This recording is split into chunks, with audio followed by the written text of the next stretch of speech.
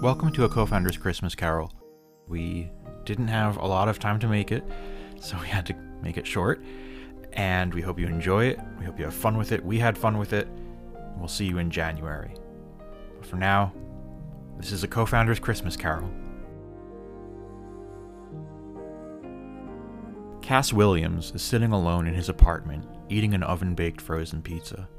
He spent the last 10 years in Legion, and is still adjusting to life on the outside. His only company is his cat, for now. Hey, Mr. Colfax, want some of this pizza, you greedy old cat? There, not so much. Can you believe it's Christmas already? This eggnog's pretty strong. You know what? I think I'm gonna finish the bottle. Cass chugs the eggnog and is quickly overcome by the alcohol. He passes out on the kitchen table. Colfax, the mischievous cat, hops on the table and finishes the pizza. Soon, a kingly man dressed in colorful robes and a green hat erupts through the kitchen door. Mr. Colfax lets out a scream and scurries to another room, waking Cass as he jumps off the table. Who are you? I'm Melchior. You say that like I should know you? Yeah, I'm the star guy. And? I follow the bright ones. Or I used to. I recently discovered pickup artists on YouTube. Oh, you're one of the three wise men. What did you bring the baby Jesus?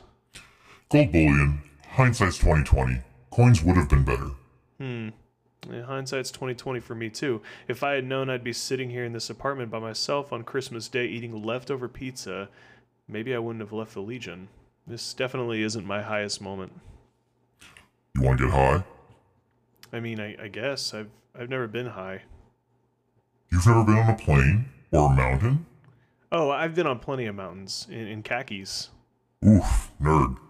Well, we've got to get going. Come stand here on this carpet. Cass steps on the magic carpet. It comes to life, and with a flash, they are off into the cold winter night. This thing's moving faster than a legionary shower. We can start there. The carpet brings them north in direction and a decade into the past. Cass can easily make out the landscape. There is no mistaking the scenery of the Granite State. Even under a foot of snow, he can tell it's New Hampshire. They fly over Lake Winnipesaukee, past Center Harbor, and into the pre-candidate bathroom. Oh, that stench. I'm regretting this already. Oh yeah, man, that's all of us showering in bathing suits. Kind of a cool morning ritual, huh? Why is that adult just standing there fully dressed? Yeah, good question. Look over there. That's me casually putting a gallon of gel in my hair. You look so eager. But is there something hiding under the surface? No, there's definitely nothing going on in that head. Can we, skip ahead a bit? Yeah, I'm hungry. Same. Melchior tips his hat, and the two are brought to the dining room. Cass sees his younger self talking to a brother pre-candidate he greatly respected. The brother left the Legion during the first year of novitiate, and Cass never heard from him since. Even if this was only a vision, he was happy to see him again. He remembered this moment, and how quickly he would stick his foot in his mouth after receiving Christ our King. Hey brother, why aren't you joyfully eating this bland oatmeal? This is my first Christmas away from my family. I guess I'm just feeling a little homesick. Really? Well, don't you? No, I thought the Legion was our family. Oh, yeah, that's a good point. Yikes. Red flag. I'm ready to move on. Melchior tips his hat a bit carelessly. Instead of bringing them 4 hours forward on Christmas past, he brought them 4 months ahead instead. The buildings were gone, and now they were in the woods, silently standing on a log bridge that was definitely not approved by municipal inspectors. Shouts came from over the hills as two hordes of students and visitors engaged in a brutal battle for control of the hill.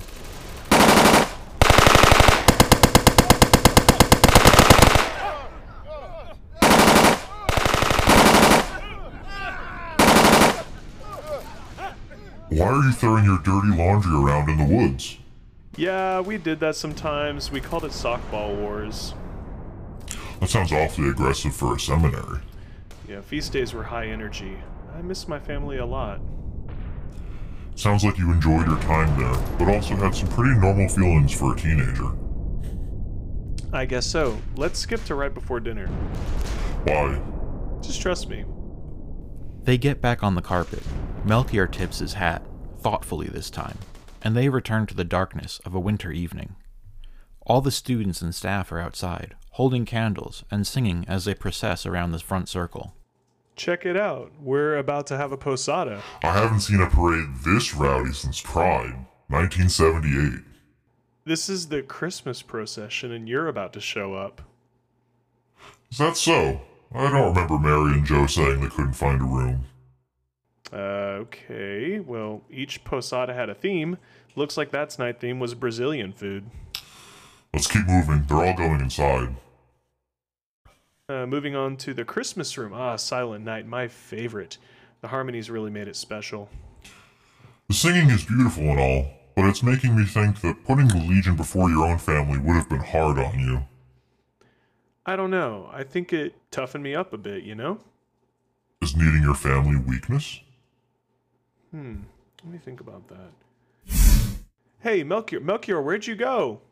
A statue from one of the kings from the Christmas room comes to life with a burst of laughter. He approaches Cass as fragrant plumes of smoke billow up from his smoldering long hair. Who are you?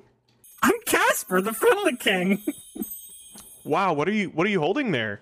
It's frankincense. I give it to anyone who stinks. Interesting. Would you like to smell it?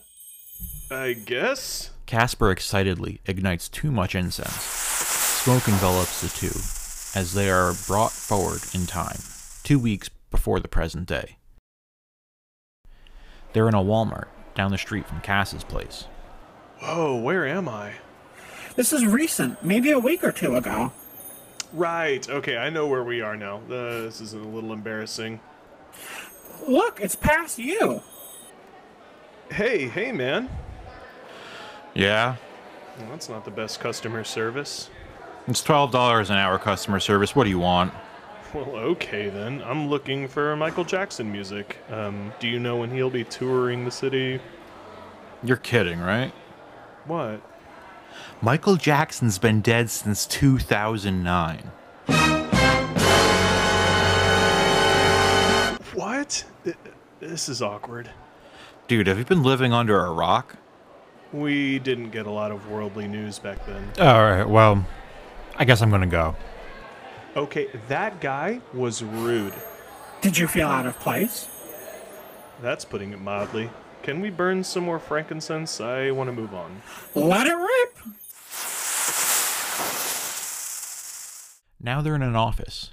Cass of the near past is sitting in a poorly fitted suit he found on a clearance rack, opposite a project manager of a small IT firm.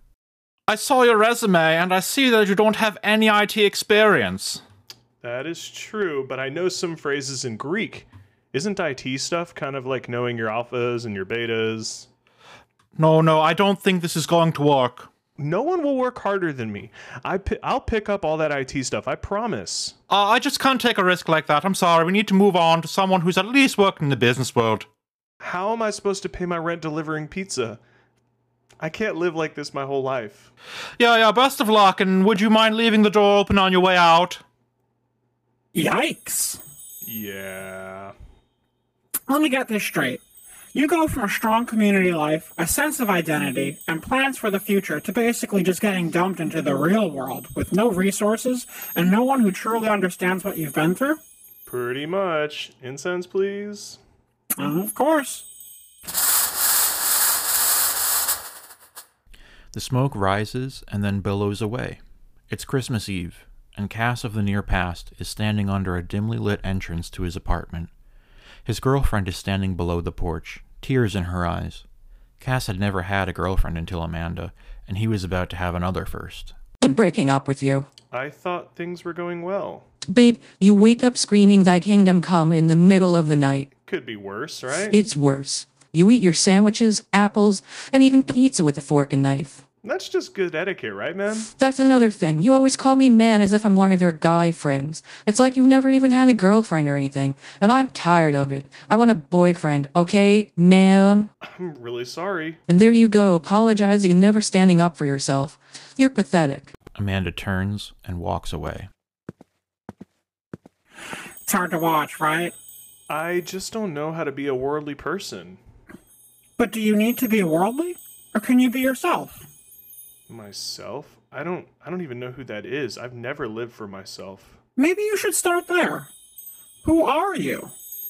This is a lot. I feel overwhelmed. Shouldn't a 24-year-old know who he is? The door fills with light from a giant star. A man in a black robe walks down the sidewalk and up to the porch.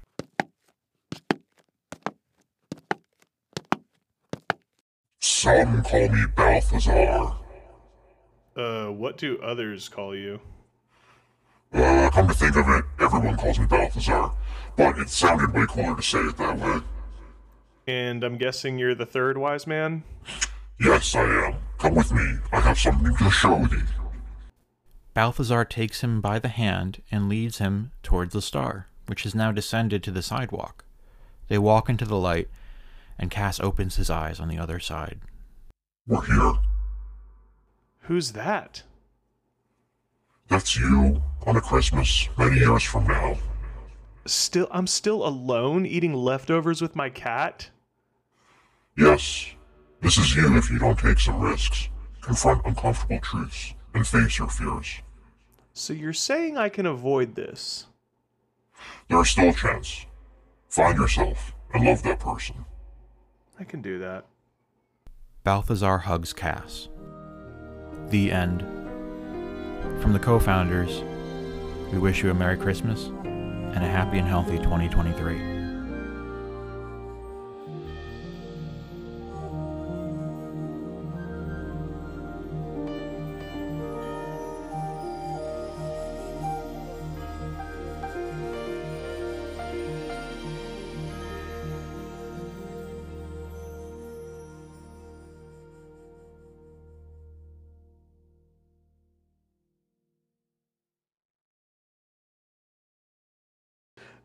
Who are you?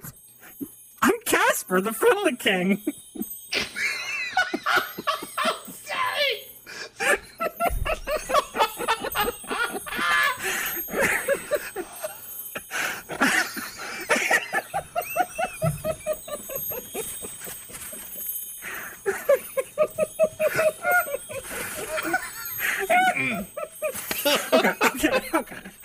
Okay.